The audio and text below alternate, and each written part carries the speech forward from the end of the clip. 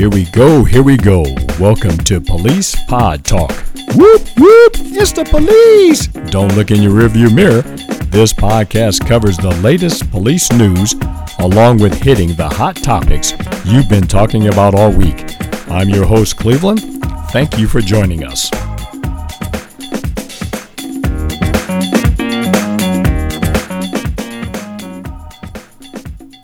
Hey folks, welcome back to Police Pod Talk. Once again, we are on the phone with individuals who want to express their concerns and feelings about the events that have been unfolding here across our nation in the last week or so. Today I had the opportunity to speak with a young man by the name of Ryan out of Colorado who has made his way all the way back to Indiana. We had a great conversation on different things in his life. I happen to know him from some time ago, but Ryan shared a lot over the phone, and we're going to pick up the conversation in the point where Ryan starts to tell us about how his life started to turn around. And when he does that, he then finds a whole different view on what's going on across the nation, and he would like to share that with us. So we're going to pick up the conversation about the time Ryan tells us his life turns around. You know, things weren't quite working out in my life. Kind of had like a quarter life crisis is what some of my friends call it. I ended up teaching for a year, and then I went back to grad school and got my master's degree in mechanical engineering and robotics. And after that, you know, all in the meantime, I had my soon-to-be wife was living with me. She came from Indiana. We met in Texas, and after I finished my master's degree, we got married. We decided that it was worth a shot for me to try a PhD program in Ohio State. So I tried that for a while. Didn't quite work out, but had a lot of great experiences there. You mean the Ohio State. You just said Ohio State. You got to say the Ohio State. I wasn't sure who knew what was what. I didn't want to push any buttons, but I was going to come in this humbly. I'm sorry about that. I had to throw that in there. So after that, we came out to Indiana, and I wanted to give teaching a shot again. And thankfully, some of the staff, the principal at Northside, was interested in some of the things I had to say about building a STEM program and also helping out some of the kids coming in with algebra skills. Right. And I thought that would be kind of an honor to be able to help these kids out. And so he gave me a shot, and I'm going to be teaching that in the fall. So your mom and dad, give me the background on your mom and dad. What nationalities are they? So my mother, she is Mexican, and Mexican as far as I know, but I know there's definitely my uncle. I have an uncle in Kansas, and he has long black hair. My mom always told me he was, some flavor of Native American. She said she would say Blackfoot, but I'm not sure. When I talk to other natives, they'd be like, Blackfoot, they're kind of out of Montana, so maybe not. So I'm not really sure, but so there's some mix in there, and all of her brothers, only her oldest brother speaks Spanish, unfortunately. So I didn't grow up speaking Spanish. I kind of wish I did. But my mom always used to say she used to speak Spanish when she was in maybe elementary school. But as she got to middle school, they would kind of like hit her with rulers and say, "Hey, this is America. You don't speak Spanish." And so she stopped speaking Spanish pretty quick. But just the oldest uncle does, though. My grandmother does. What about your dad? So my dad, he is out of New York.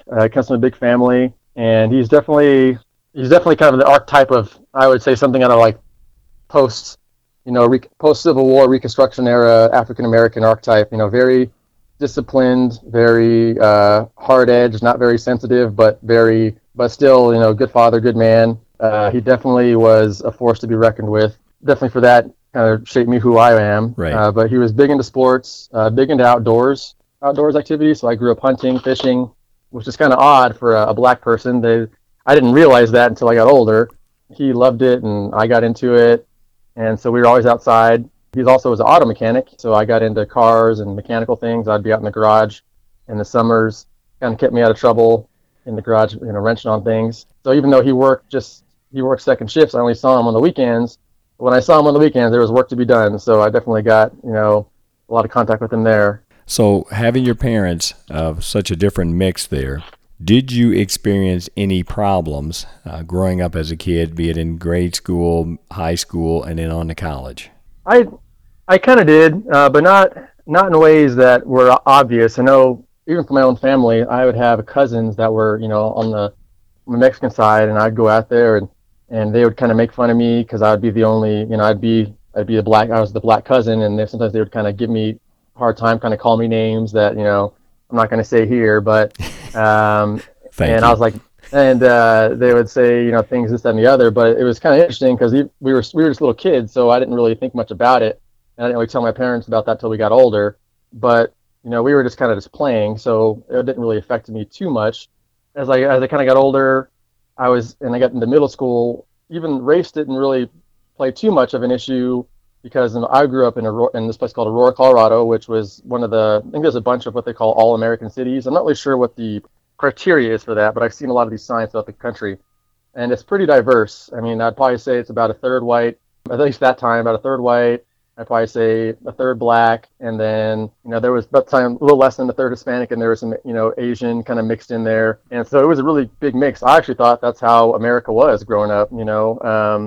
I thought kind of white people were the minorities, and everybody else made up the broad swath of the population. It wasn't until I went to college that I realized that I was how wrong I was. So race, interestingly enough, didn't really hit me too bad. My main thing growing up was that I was really into anime. I was into cartoons, math, and science. So I was probably more ostracized because I was what they called like a nerd. I liked to play chess. I liked Pokemon. I liked math and things like that. So I was more ostracized for doing that, which wasn't really perceived to be like black, so to speak. And I would catch a lot of flack, like, "What are you going to calculus for?" That's only white people do that. And I'm like, "What?" And so it was definitely that was a pretty big issue. So I commiserated more with the nerds than maybe black people, and so it was kind of interesting growing up.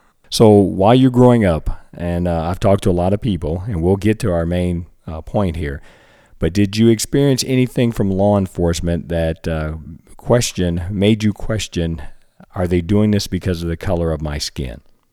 Yeah, I would say so. One time that kind of sticks out to me when I was moving to Boulder, which is the college town I attended. My dad would help me move in, and he worked night shifts, so we would sometimes make runs where we would help me move stuff in and out at like night, like so it'd be late. So sometimes I feel we would get pulled over a lot more moving in from off of the highway there. Sometimes they would be like just to check our car, just to look around in it. And this probably happened maybe about 2 or 3 times. And my dad would say, "Hey, well, it's probably because what we look like."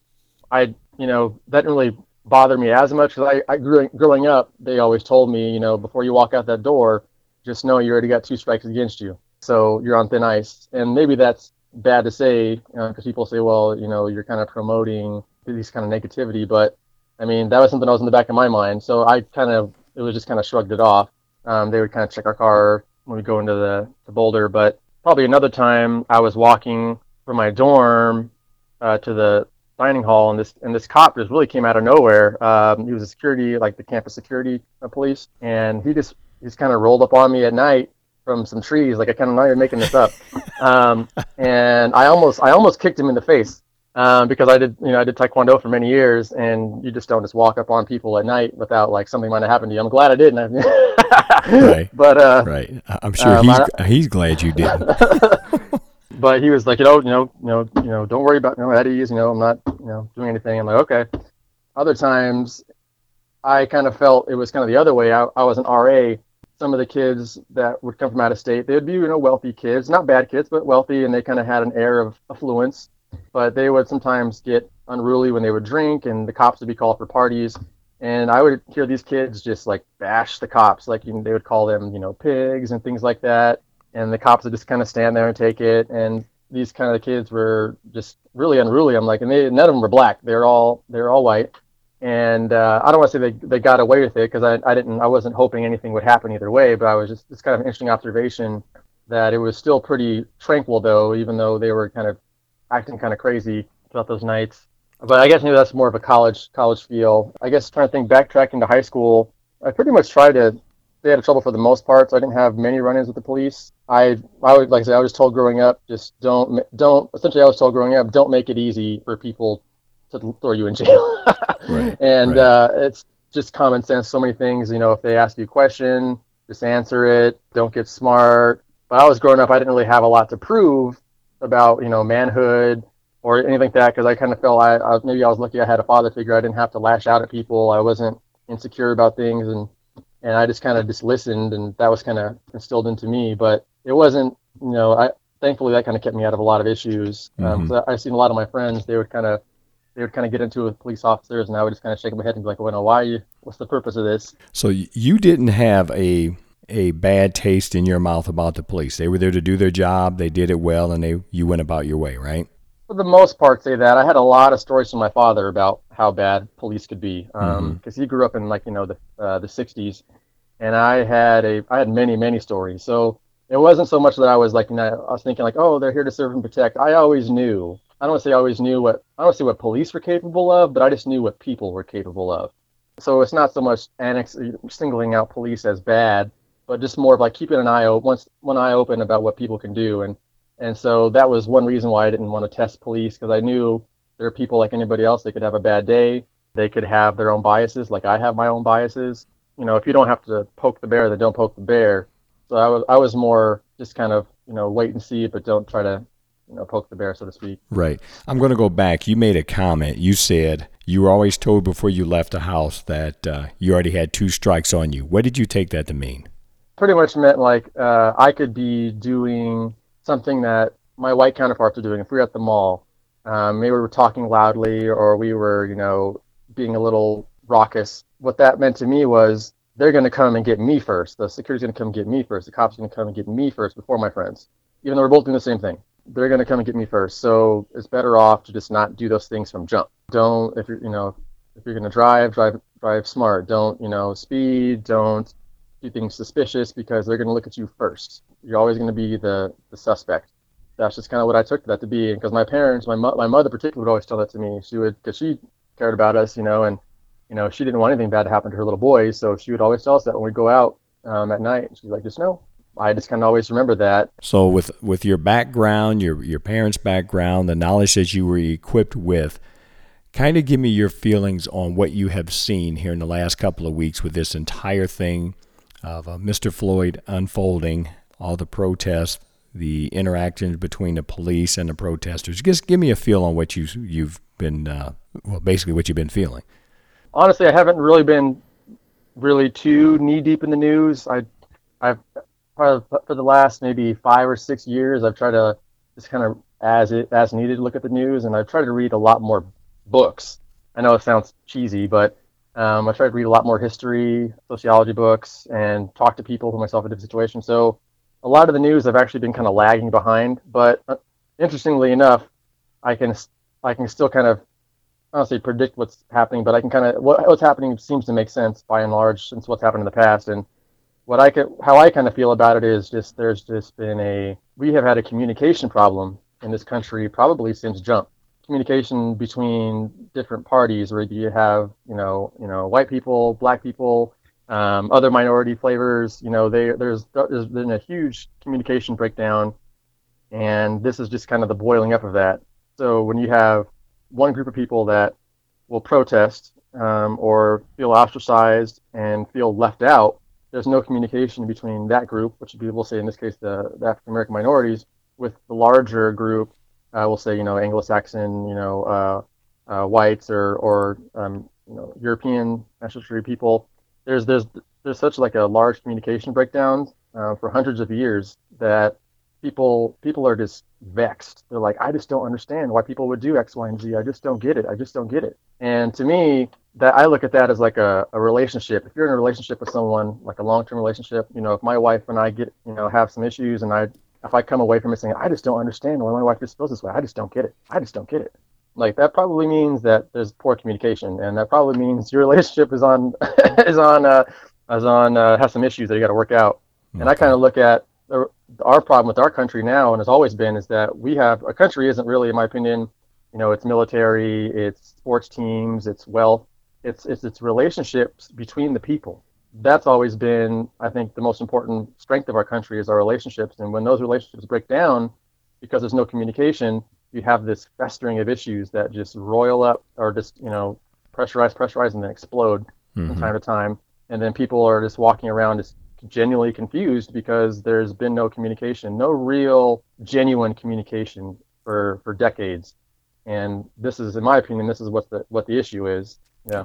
Okay, so with that being said, and how do we fix this? I mean, I know that's a huge question, but where do you Hmm. see we can start to fix this? Personally, I mean, and this won't apply to everybody. I guess I see myself as a religious person, and I think we can always go to the Bible. We should be reading our Bibles every day if you are Christian. I think in the Bible it will kind of point you to the answers that we seek, and I think what that is for me is to solve these problems. Everyone kind of has to take a personal responsibility to look at what they value in life. And for me personally, I value this country. I value this experiment because a lot of people view America as this like granite rock that will be here forever, but rocks erode and countries fall. I think people got to realize that this country's an experiment. I like the way Jim Mattis said it. He was the ex Secretary of Defense. He said we got to defend our national experiment. And I view this as an experiment. And as an experiment, you always have to keep an eye on it. So, when I'm a scientist, you got to keep an eye on the beakers or pressure so they don't explode. Same thing with our country. We have to take personal responsibility and say, hey, what can I personally do to make sure this experiment doesn't go awry? And to me, that means you go to your Bible and the Bible tells you, look, you should be doing X, Y, and Z, even though it's not comfortable for you. And me personally, there's been a lot of things in my life, especially recently, that I figured I didn't really want to do.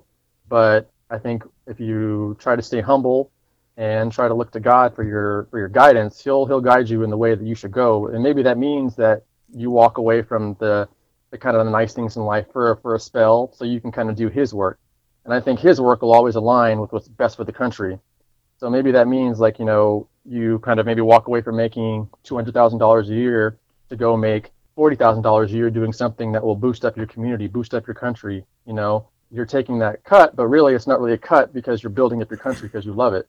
And I think the Bible kind of points you in that direction. It's so you're not really worshiping yourself and how much money you can make because you are looking to God and your God is telling you, stay humble, serve your fellow man. Jesus came to serve and not be served. Walk this way. And I think that'll point you into the lines of work. That'll point you into viewpoints that will be more empathetic towards your fellow American, your fellow man. And I think over time, that's how problems get solved. Everyone kind of has their own, in my opinion, everyone kind of has their own trench they have to jump in and start fighting in. But I think all of us look at that, we say, I don't really want to jump in there right now. And I think no one knows what that is for everybody else, but I think all of us know what that is for ourselves. And Right. it's kind of, so basically to answer your question, I think we got to look in the mirror, kind of do what we need to, what's on our hearts, what God put on our hearts. You see that on every side, regardless if you're a policeman, if you're a protester, if you're black, or if you're white. That means everybody, right? Everybody. No excuses. You don't get out No, of it. no, God, that's what in the Bible says. It pretty much in plain speak, the Bible says anyone can get it. So I look at that as everyone, we all got things we got to work on and God will be there for us. And showing respect to one another and valuing each Hmm. other as a person. Right. Pretty Very, much. I mean, yeah. Imago Dei, in the image of God. So we can do that. It's possible because, it's kind of was written that way. And that's how really, in my opinion, that's how relationships, true good relationships form. And I have friends from all ends of the political spectrum, from like libertarians to all the way on the other end who are people on the far left that are like super like Green Party people, and we can go out and have a beer, and it's just the mutual respect. You're not trying to attack each other. You're not trying to get zingers in. You just generally ask questions and just how are you doing?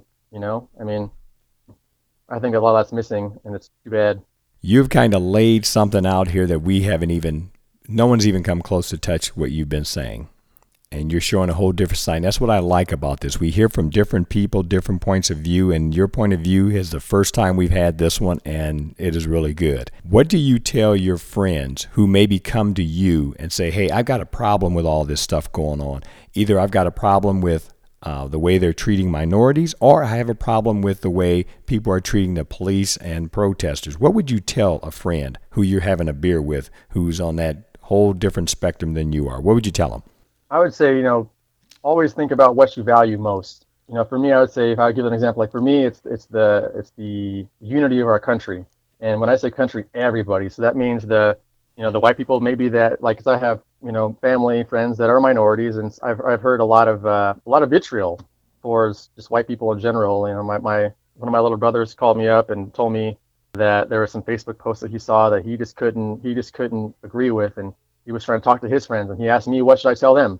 that were black, and they were just so hurt, and they were just, saying some pretty mean things about white people on Facebook. And he's like, Ryan, that's just not right. What can I tell them? And basically what I told him was, talk to them, but don't act like you're trying to give them a sermon. Don't talk down to them. Just kind of listen to them and feel what they're feeling. But at the same time, just share your own truth, your own experience. I mean, because he would say, Ryan, I can't get down with that. You as my brother, your wife is white, so I can't agree with them. So I would say, hey man, tell them that. Say it's hard for you to agree with, painting a broad brush of all white people when you have connections to white people have intimate connections to your own family. So how would you feel? And so really just kind of getting in there in the thick of it, and just, be humble with your feelings, or not, be open with your feelings. I told him, and with his friends, and just, don't be afraid to be vulnerable. And because I think a lot of people don't want to drop that guard, and there's just know that it's okay, and I think people will respond to that. They'll say, well, this person's really sincere, and they actually want to have a conversation. I don't feel uncomfortable if I have to cry, or if I say something wrong, they're not going to attack me. And that's another thing I told them, is like, don't attack when they say things that don't seem right. Just listen and just come to it from an area of love, because that's, no one's going to gain anything from just biting someone's head off. It's all you can do is love. And to me, that's the long view of it. And so hopefully he did that, but maybe. Well, he's going to do what he feels he needs to do in his heart, is what it sounds like to me. And it sounds like to me he's getting good guidance from a brother who's helping him out. Yeah. I can. hope so. Yeah. Well, that's all we can do. We give that advice, and we hope that it helps out. What would you say if you had a chance to stand in front of a group of protesters, policemen, people who are upset? If you were given a speech, allowed to give a speech, what would be the main theme of it? I'd probably say, live for the revolution, don't die for the revolution. And I think a lot of people now, they'll want to take a stand protesting. They'll want to, do something that's so colorful, so loud. And I get it, that needs to be done. But after all the smoke settles, after all the cameras go away, what are you going to do now? Because this has happened, not to this magnitude. Things like this have happened before. And I feel a lot of times people, they kind of do a march, do a walk, post some things, and then they just kind of go back to their lives. They don't look in the mirror and say, hey, what can I really change in my own little corner of the world in a big way to push things forward? So I would say, after this march, after this protest, after this thing, what are you going to change in your own life to make things better? And personally, I think that's more than just doing something on the weekend. I think that's more than just, giving someone $1 at the intersection who needs the money. Like, I think that's taking some deep introspection in yourself, going to whatever spiritual or whatever spiritual guide you partake in. Think about that and say, how is this going to make me a better citizen, a better brother, a better husband, so I can make my country better? Because I think people would be surprised what they can do if they just allow themselves to be used in a good way. Because that's harder in life, I feel, is to every day get up and fight some battle that's good, as opposed to getting up one morning and going to protest. Like, what are you going to do the other 364 days in the year? Like, think about that. I'm not saying don't do this, but I'm saying after this, drink some Gatorade, because it's a long run to get this thing solved. Ryan, all the way from Colorado, made his way all the way here to Indiana, and now is going to be a high school teacher. You'll be touching a lot of young people's lives, be it by the things you say and the way you lead your life is how they're going to watch you. And it sounds to me like you got a good head on your shoulders there, young man. So hey, well, I got a good wife there to keep me straight too, so I'm thankful for that. There you go. And always listen to what she says, and she's always right. I'm sure you've been told that. Ryan, we do appreciate your words of wisdom. We appreciate your view that you see this entire thing unfolding. And what I really like about you and I's conversation is you see past this event. You see where we can help one another and where we are responsible for taking care of this thing to move it a little bit further and taking care of each other. I like that. I like what I heard from you today, and hopefully our listeners can take a little bit out of what you said and apply it to their lives, just like your brother. He has to apply it to his life too, right? Yeah. Yeah. Ryan, what am I missing? Come on, tell me. Am I missing anything that's weighing heavy on your heart, or anything you want to share? You've got the mic, buddy.